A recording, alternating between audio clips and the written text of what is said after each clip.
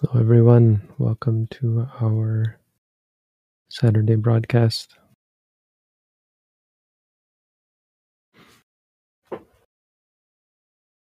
So we start as usual with group meditation.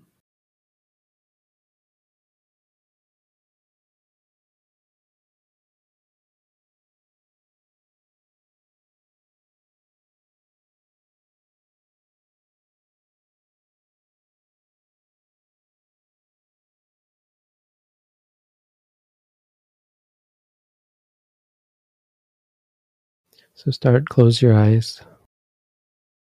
If you have a question to post, you're welcome to post that first. We'll get to answering them in the second part.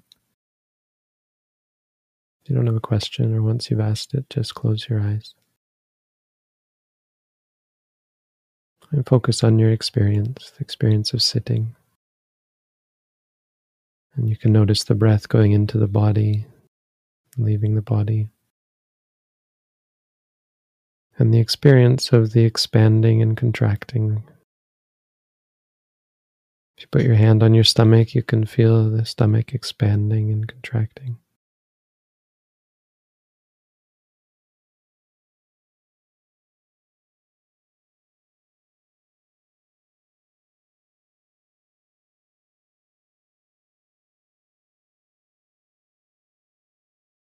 So we're just going to focus on that feeling, the tensing and the release.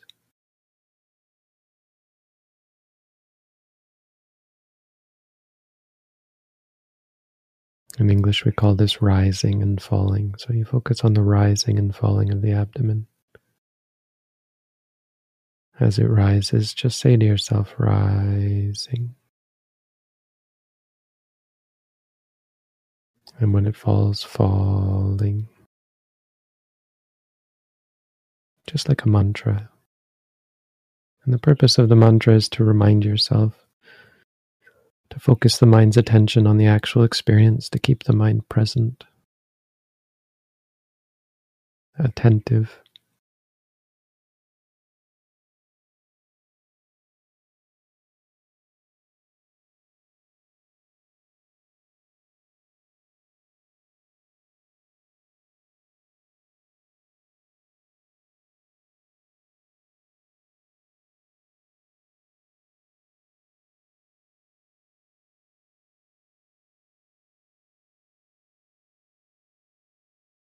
And as you're focusing on the rising and falling, whenever you notice the mind distracted by something, just shift your attention to that object.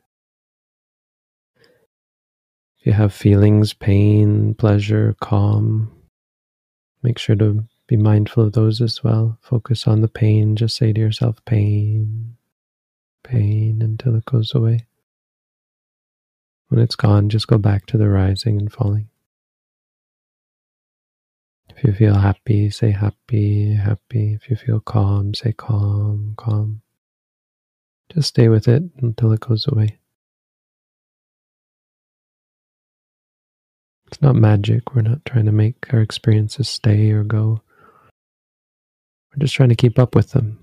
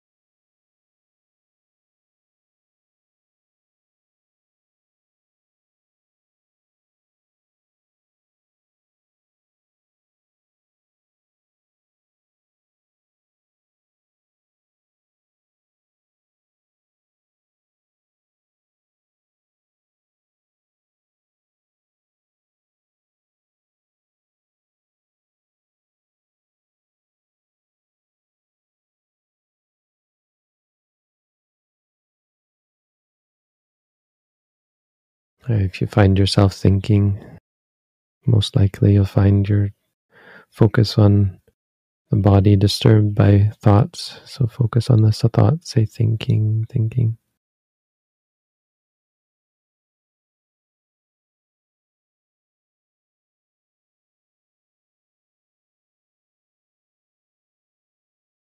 Doesn't matter thoughts about the past or future, good thoughts, bad thoughts. Just try and see them as thought, as thinking. When you note thinking, it's usually gone by the time you've note, so you don't have to keep noting it. Just go back to the rising and falling.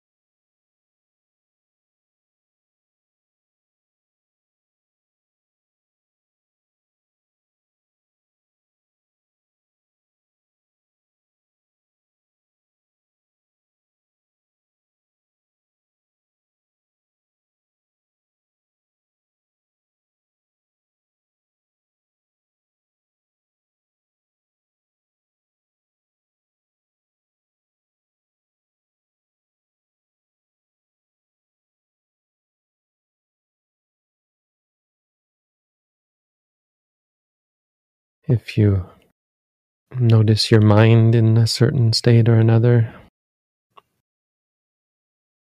some kind of emotion arising, liking something, disliking something, wanting something, or being frustrated or angry or sad, depressed, afraid, worried. Just find a word for the mind state. Say to yourself, liking, liking, or disliking, disliking, or whatever the state of mind is.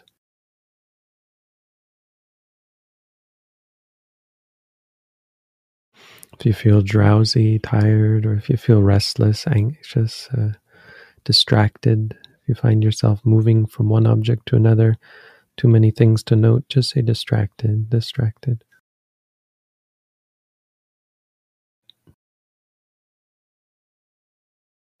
If you have any worry or doubt, say worried, worried, doubting, doubting.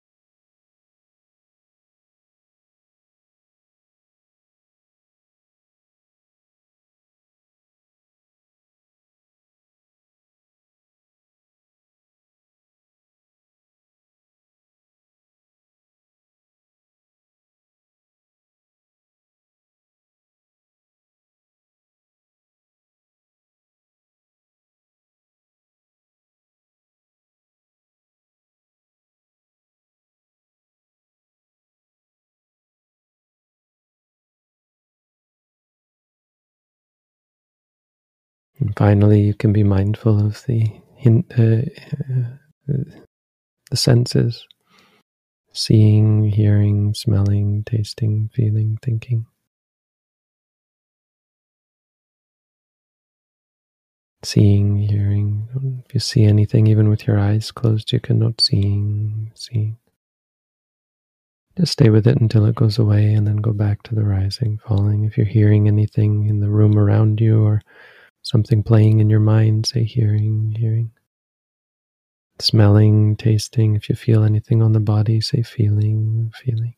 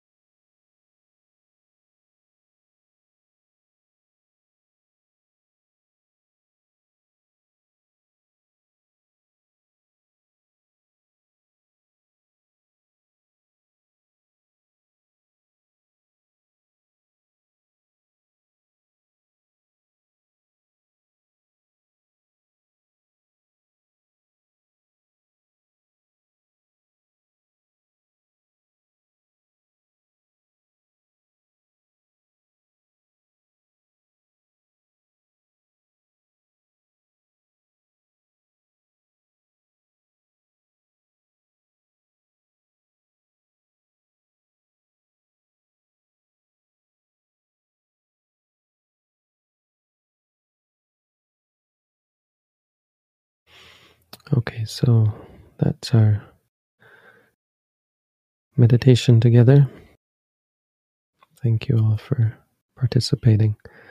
Next, we will have the answering of questions. So from here on, anything in the chat will be removed if it's not a question. And mostly we're looking for questions that are related to your own practice that you need an answer to in order to support and help your practice. Or just generally helping you in your life that we can answer a way for meditation to help you in your life. So be aware that a lot of the questions are just going to be answered with, have you read our booklet? If not, you consider reading our booklet and maybe taking an at-home course. There's lots of room. The at-home course participants have really dropped off. I think I'm not doing as many online videos, so there's less of maybe an awareness of our programs. And also we don't have set up locally until the summer. Over the summer, we're going to be opening a new center where we'll have a lot more going on and probably a lot more videos. So wait patiently for that.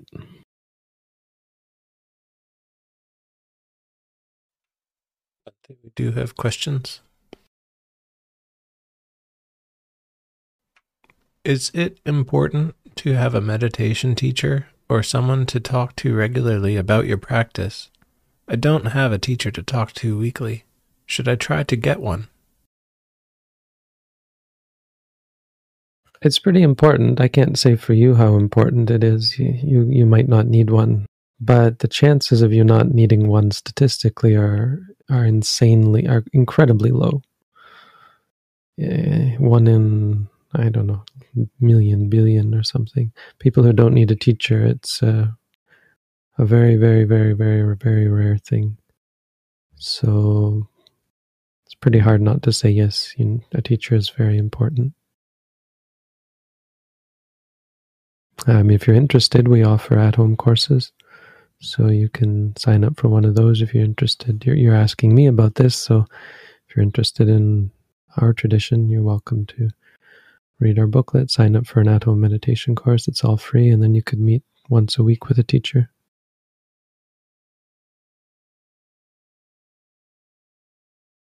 But that's about meditation. That would relate to practicing meditation. So be sure that you understand what that's all about.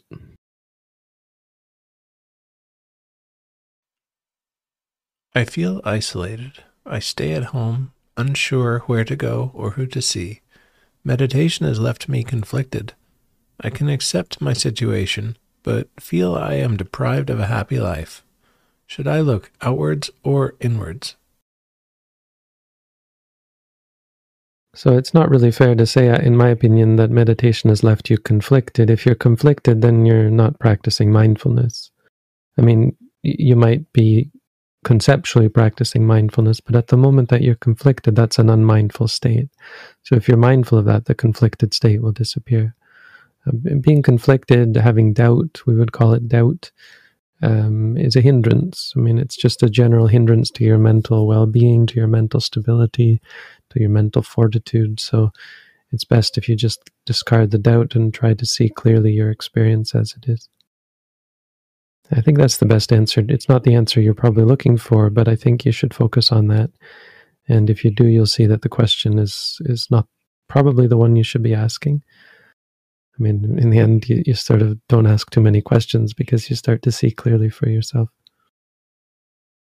If you feel like you're deprived a happy life, that's kind of edging on view. We have this thing in Buddhism we call view. Belief, I mean, it's not a Buddhist concept, but it's something Buddhism focuses on, views and beliefs, and not in a good way, not as being a good thing, because views are not meaningful. Reality is meaningful. So just try and put views in their proper perspective. It's just a view. It doesn't necessarily reflect on reality. So try and understand reality. And then the only thing that you might call a view would be an understanding of reality. That's all you have left.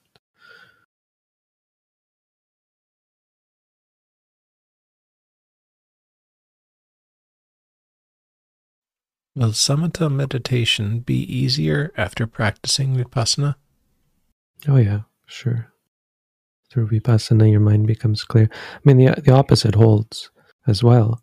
If you practice samatha first, vipassana will be easier. So the only thing you don't want to do is only practice samatha, because of course that's called samatha for a reason. It's not intrinsically conducive to. It's not intrinsically a cause for wisdom. So you'd have to approach. You'd have to use the basis of samatha as a means of cultivating vipassana after.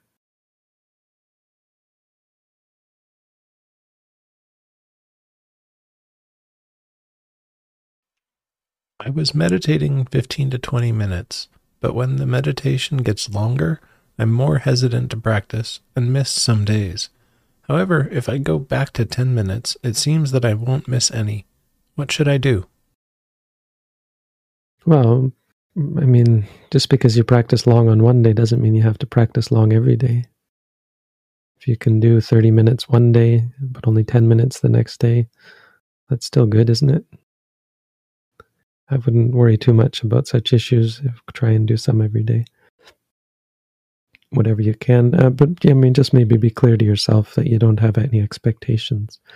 Because if you have expectations, then it's hard sometimes to meet them. And then you're discouraged when you can't meet them. Try and have realistic expectations. But another thing you can remind yourself is there's 24 hours in a day. That's a lot of hours. And how many minutes that turns into, 24 times 60, whatever that is. Is that 1440? I got that right? Yeah, 1440. That's a lot of minutes. So subtract 30, you still got a lot of minutes left. Subtract the time you need to sleep for, you still got a lot of minutes left.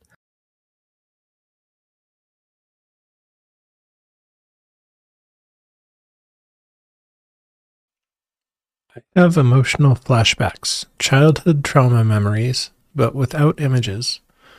They are extremely intense, but short, like a flash. Too short to see them clearly. How can I deal with them?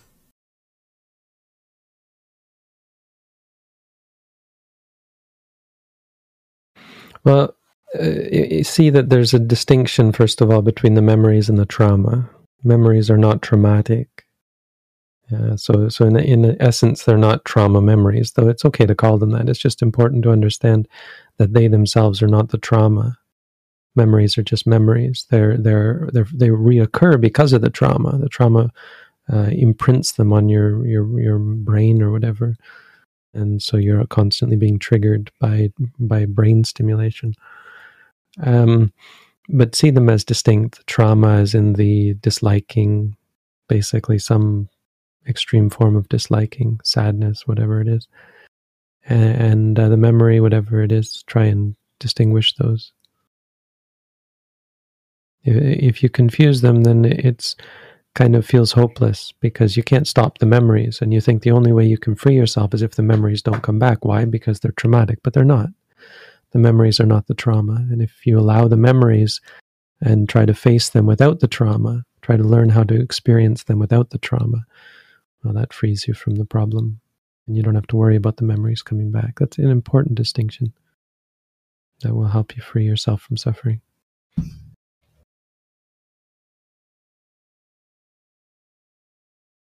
But as far as things being short, you can note them after they're already gone. Just a means of reminding yourself, or of course, note the trauma that exists after they're gone. Note the feelings that exist in the present moment after they're already gone, after the experiences are already gone.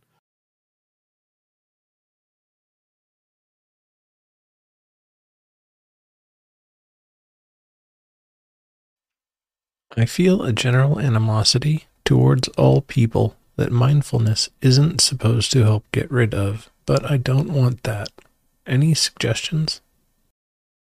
Well, mindfulness is supposed to help you get rid of animosity. Mindfulness and animosity can't exist at the same time. So if you replace the animosity with mindfulness, whenever you think of someone, if you're able to just say thinking instead of getting angry about it, then you'll change your habit. Of course, if you note the animosity, you'll also start to see how the animosity is causing you stress and suffering. And so that'll help to weaken it as well. As far as not wanting it, well, that doesn't help, and that's just more aversion towards it. So it's aversion on top of aversion, and you should note that as well.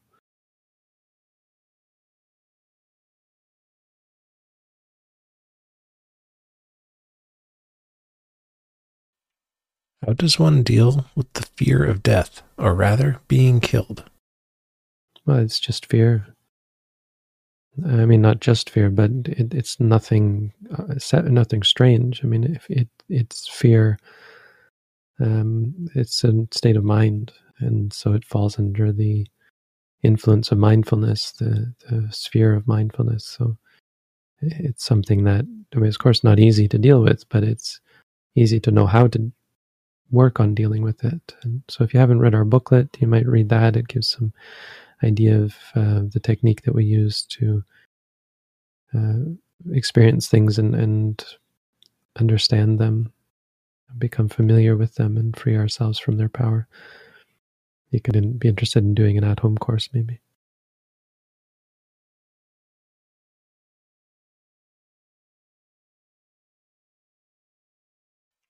How do you keep your back straight in sitting posture?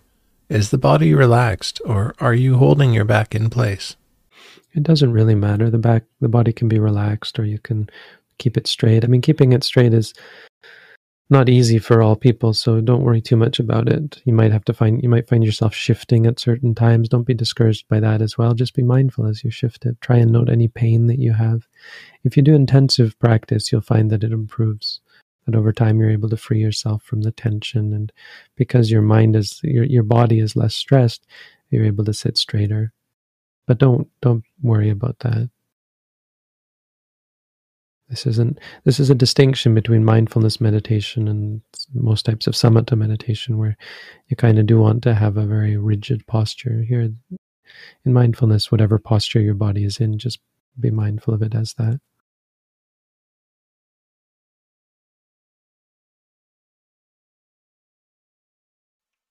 Since starting the practice, I have lost interest in pursuing material success. But if I don't pursue material success, I feel like my family will be very unhappy. Any advice? Well, it depends why it will make your family be very unhappy. If it's because they will starve to death, then, well, yeah, that's a reason to pursue material success, if that's the reason for their unhappiness. But if their unhappiness is simply expectations for your happiness or for your success or so on, without any effect on their well-being, then that's on them, and that's not any reason to do anything for anyone, because expectations like that are a cause for suffering in and of themselves. They're not wholesome, they're not skillful, they're not a cause for happiness, and they're a cause for suffering. So they have to learn about those expectations. There's really no way to avoid that. You can only avoid that by fulfilling their expectations. You just encourage them to expect and to rely on expectations, which is an unwholesome thing. So you have to balance things here in the sense that we don't always pursue material success because we are interested in pursuing material success. There are times, and there's a aspect of people's life, even a monastic life, like acquiring food for the day. That's a form of material success, a very limited one, but I had to acquire food today in order to survive. And so it's not that I wanted to pursue material success, it's just a function, something I knew I had to do, or didn't have to do, because I can go without food for a day or two or three, but it's reasonable to. It's the right thing to do, I think. Not to go out of your way, but to find a reasonable means of acquiring material success, and that can be for yourself, it can be for your family. But of course, I don't think that's what you're referring to, and you have to understand the limit of that if it goes beyond what is necessary to survive, then you do have to ask yourself why. What's the benefit? I mean, some reasonable things or practical things you can talk to your family about is what the point of it all is, and reminders of the fact that we're all going to die, that life is uncertain, that in the large scheme of things, success is not a recipe for happiness or peace, and it's a distraction from things that might be more important, like happiness and peace.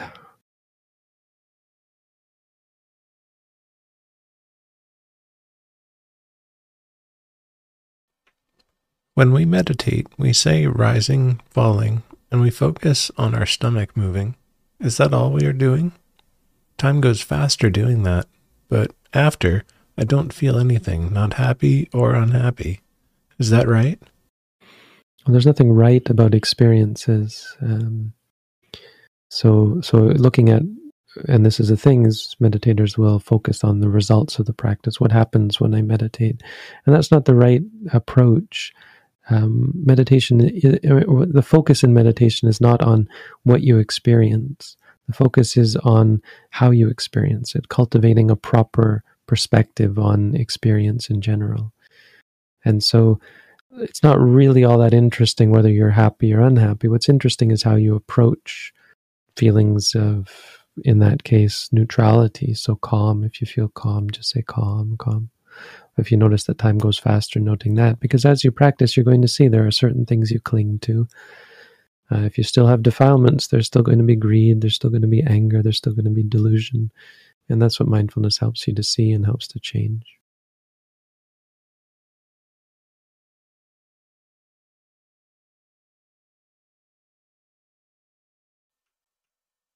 I keep falling back into patterns and habits and all, just because I am doing all of this alone. Is it wise to find a community? It's hard in my position. I consider joining a temple. What do you think? Yeah, there's great benefits in community, of course. If you can, go for it. But as far as falling back into patterns and habits, that's an important thing that you see through the meditation, that habits are not under your control.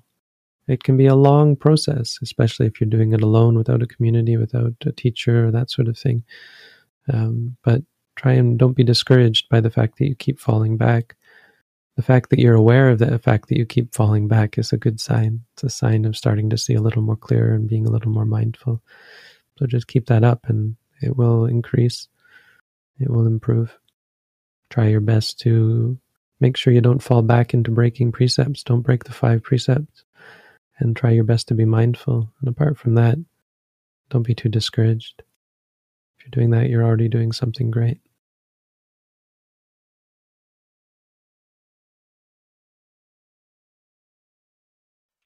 Lately, I've been unable to meditate for any length of time. I have been living in chaos. Is there anything I can do to purify myself to better be able to meditate? Well, be clear that in mindfulness meditation, there's no length of time that you meditate. You meditate for moments, and you're always able to meditate for a moment, this moment, because you don't need to meditate on something outside of this moment. You meditate on whatever is inside this moment. And that's always present. You don't have to go looking for it or changing anything to find that. So whenever you can be mindful, that's practicing. Try and approach it like that. But as far as doing formal practice, it's usually easier to find than we think, and you have to be real with yourself that you're actually trying to find time to meditate. Sometimes we are discouraged by our state of mind, and you shouldn't be, because you can meditate in any state of mind. So just try to find some time to look at your state of mind, not to change it or to expect it to be something that it's not.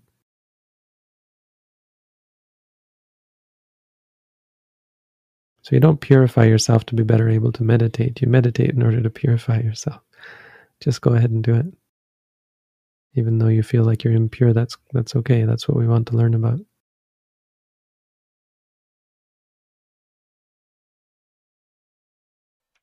Should the practice of metta be a regular part of one's meditation practice? I think it's fair to say that it should be, yeah. I don't think, if you're not doing metta, I don't think you have to be worried, but it's a good thing to incorporate. If you have a regular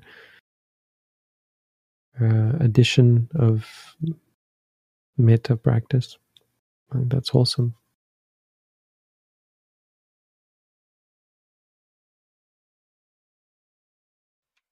How long is your at-home online meditation course?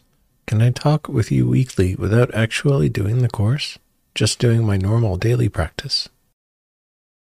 The course is about 15 or so weeks. I've never really timed it or counted out how long it is, but that's what I assume it is, 15, maybe 16, maybe 17 weeks, 18 maybe at most. But no, I don't do weekly interviews unless you're doing the course. And you have to be doing at least an hour a day, half walking, half sitting to start.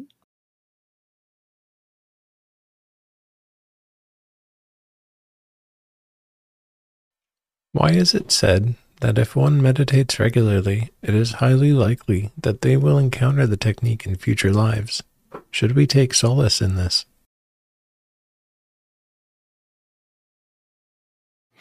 Yes, for sure. Because you may not be able to attain the goal of the practice in this life, but the benefits of the practice extend beyond. They affect the mind on a very fundamental level, and the mind is what carries you not just from one life to the next, but from one moment to the next. So your future changes if you practice mindfulness, and you're much more likely to not only encounter Buddhism, but be readily accepting of it, able to practice it. In the time of the Buddha, there were people who just had to hear the name Buddha. Like when we all heard about Buddhism, most of us were probably not that impressed by the word or by the name or by the idea, but people in the time of the Buddha, just hearing that word, enlightened one, awakened one, were just fainted. There was a king who fainted when he heard it. He was just so overwhelmed by the importance of it. And that's definitely because of his connection with Buddhism in past lives. Or it's just his connection with goodness from past lives.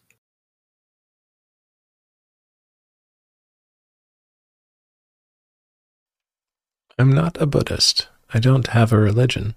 Would meditation still help me in my death? If you practice meditation, we can call you a Buddhist. Or you can or not. The point, what I mean is that that's not really important, what you say you are. Because when we talk about people being Buddhists, we really just mean that they're practicing mindfulness. They're practicing Buddhism, practicing the things the Buddha taught. We don't have an in-group or an out-group or a membership or anything like that.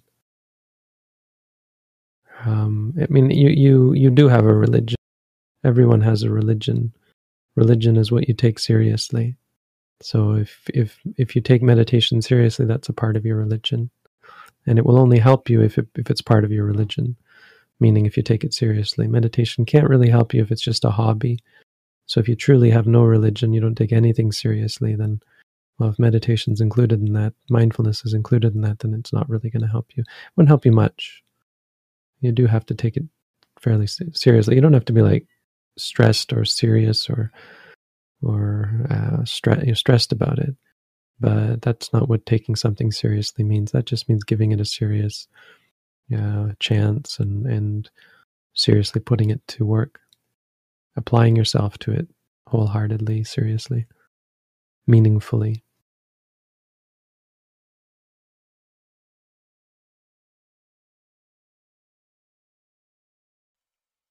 Can seeing clearly be attained by being mindful of our daily actions and feelings rather than with meditation? I don't see the difference. I mean, being mindful. What you mean is formal meditation practice. It's possible, but it's not easy because you're not trained. It's like sending someone out into battle and saying, "Okay, go out on the battlefield and learn how to fight."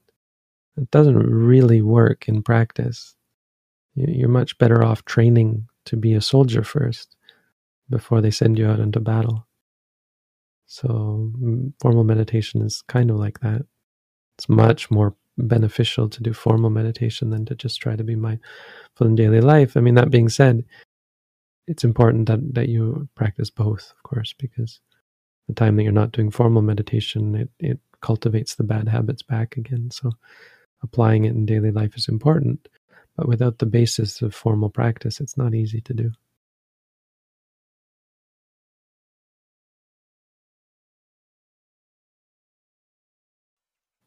Is killing any specific living being worse than another? Do specific living beings have more intrinsic worth than others?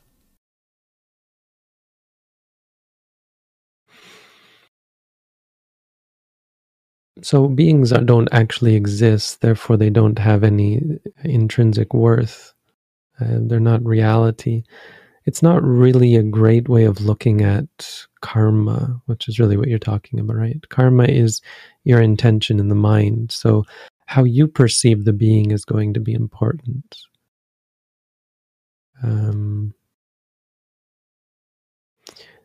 Yeah. If the being is, for example, very pure-minded, then the effort you have to undertake, or the mental gymnastics you have to undertake to think it a good thing to kill the person, becomes harder. It's easier to kill, say, a wild animal charging you viciously than a meditator sitting there peacefully, right? So that's going to highly affect your mental state, much more than the intrinsic nature of the being. But that being said, of course, only humans are really capable of that kind of purity. So if it's for example a difference between a human who is trying to kill you and a human who is sitting peacefully meditating, I would say killing the person trying to kill you is, I mean, it's still unwholesome, but it's a far less egregious sort of perverted mind state. It's a very perverse mind state to kill an innocent person, right? But it's not because of the nature of the innocent person, it's because of the perversion of the mind state. I think there's a lot less perversion required to kill, say, a mosquito than a human being. We don't really see them in the same way, and there's not generally the same sense of... I mean, it's still awful. It's a terrible thing to kill a mosquito, much more terrible than we think, but I mean, just trying to differentiate between states of mind, because that's what's important. And so because it takes very little effort to kill a mosquito, there's going to be a lot less anger involved. There's the annoyance and the cruelty as well, but it's not as strong. And because there's less effort required, there's less moments, right? If you have to kill a pig or something, killing a pig is a horrible thing. People hurt themselves. I knew of a man who threw his back out while he was trying to kill a pig because the pig is screaming and of course doesn't want to die. So there's a lot more room for cruelty. But that's just the description of the actual experience, which is important. The nature of things is not important. The nature of the experience of our actions, that's what's important.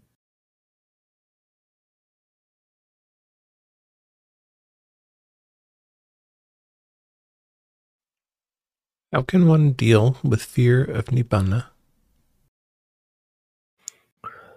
Fear of anything is just an experience. Just try and focus on that fear.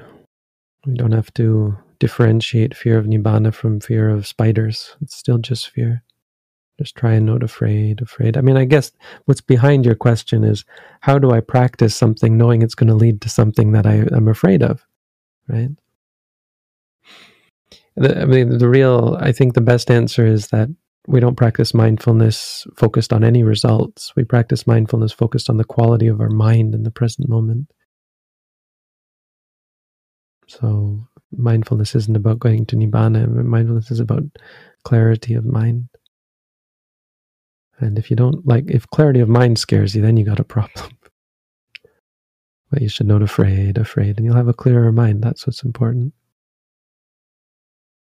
The thing about having clarity of mind is it frees you. It helps your mind let go. When the mind lets go, there's an experience of Nibbana, which is just freedom from suffering. It's not anything scary.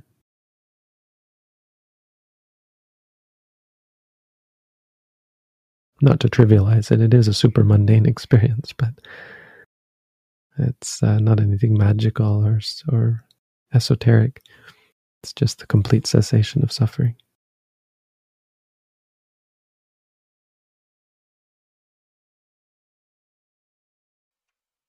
Do meditators always have to look solemn, look formal, not allowed to laugh, to be happy or get excited?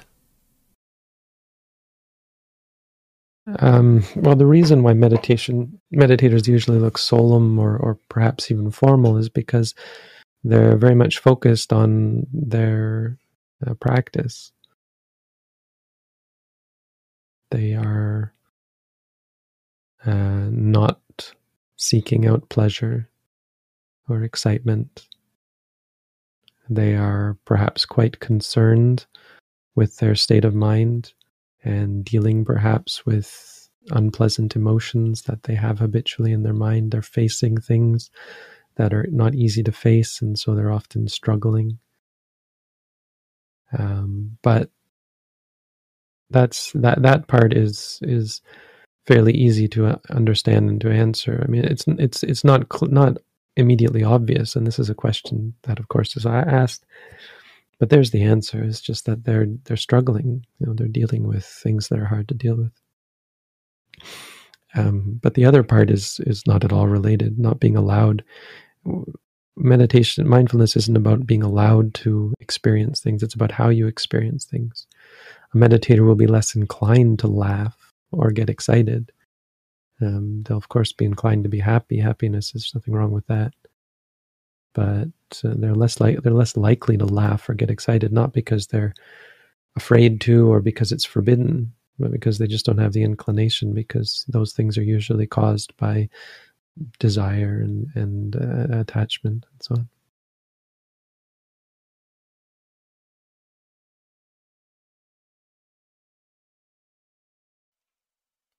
Can a non-enlightened person have their sense of self completely vanish? No, it won't vanish. Well, completely. If by completely you mean eternally, then no. But if you mean completely by temporarily, but wholly and completely, then of course we don't always have a sense of self 24 hours a day, even people who are not enlightened. But it keeps coming back unless you become enlightened. And of course, it's very hard to recognize when you have it. It's very easy for it to arise. I mean, it's because it's delusion. It always arises with lack of mindfulness. So you aren't really ever aware that you can only notice afterwards. Very hard to see.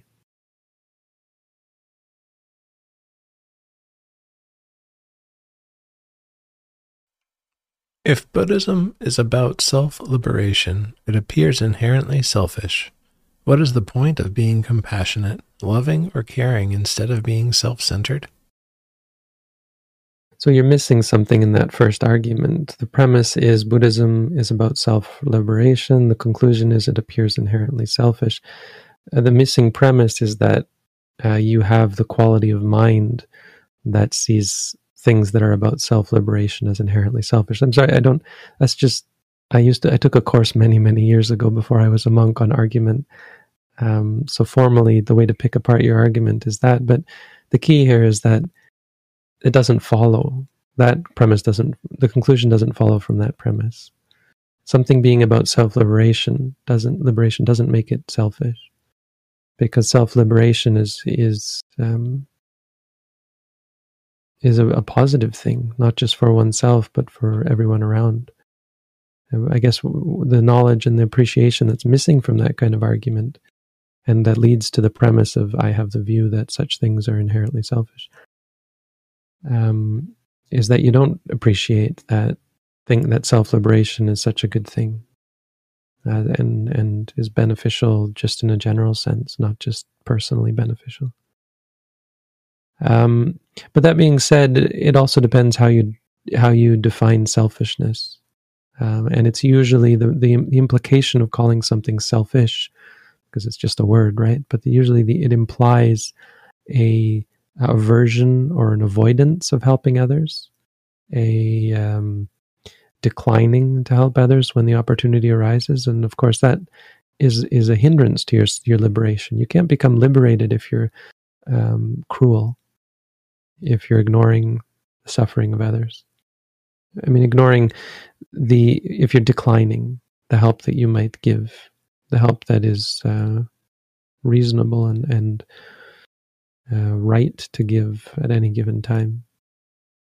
So it generally becomes a very important part of your practice towards self-liberation to help others, just because it's the right thing to do much of the time. But it's interesting how you ask that, and then you ask the opposite. It seems, what is the point of being compassionate instead of being self-centered? I guess what you're saying here, the idea you're presenting is for a Buddhist, right? Why then does Buddhism talk about being compassionate if it's just about self-liberation? And well, that's basically what I'm saying. So I've already kind of answered that, is that being compassionate is just the right thing to do. It's not something to obsess over, but in the sense that you don't have to go out of your way to actively cultivate these things. They're a good way of balancing what might be cruelty in the mind or hatefulness in the mind, selfishness in the mind. They're a good way to counter those things, which are also, selfishness as well, being harmful towards one's liberation. Help others and you help yourself. Help yourself and you help others. That's what the Buddha said. That's a quote or a paraphrase.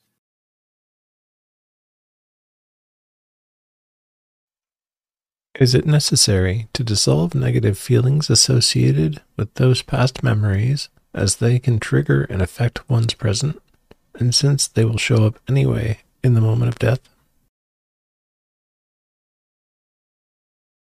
Is it necessary to dissolve negative feelings? So the word feeling is just ambiguous, but I'm guessing you mean emotions in the sense of reactions, because feelings aren't negative. I just use the word feeling.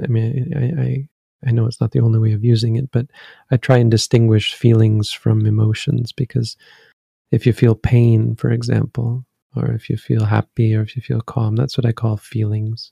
Or if you feel some physical sensation, the sensation could be called feelings.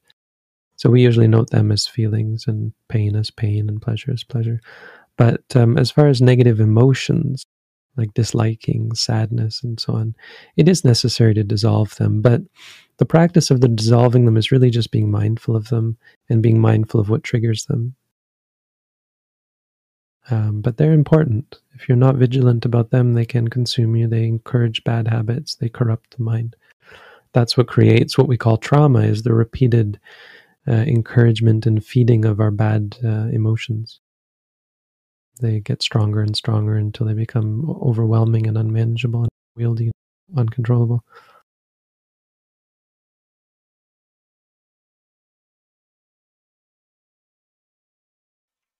Is gratefulness a wholesome state? Yes.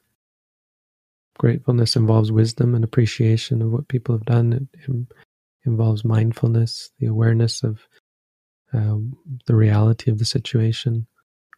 It involves appreciation and metta and so on. Humility. Gratefulness is a very good state.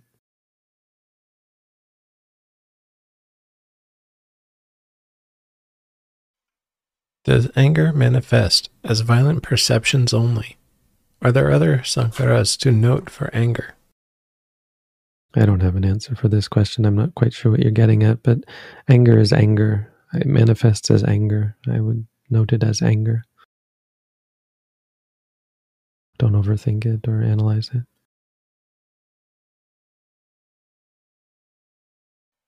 What is the root cause of the desire for praise, and how does one overcome this wish to be thought well of?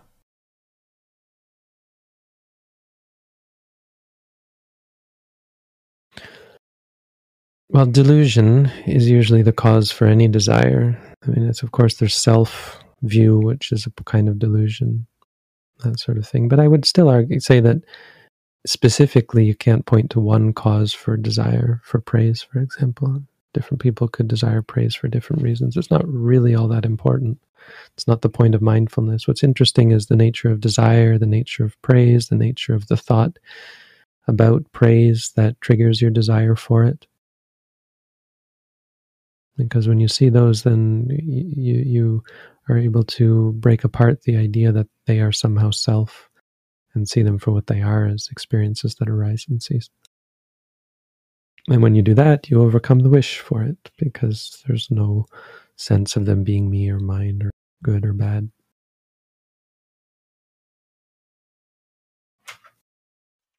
Okay, Bhante, that is all the questions we're prepared to ask today. Okay, thank you all. Thank you, Chris and Rahid, for helping out. And Napapat. Do I know Napat? Do I know? Have we met before? No, I know Napat. I know a Napat. But I think that's a Thai person. It's good to see Thai people. Good to see so many people. Have a good day, everyone. Sadhu. Sadhu. Have a good week. Wish you all the best.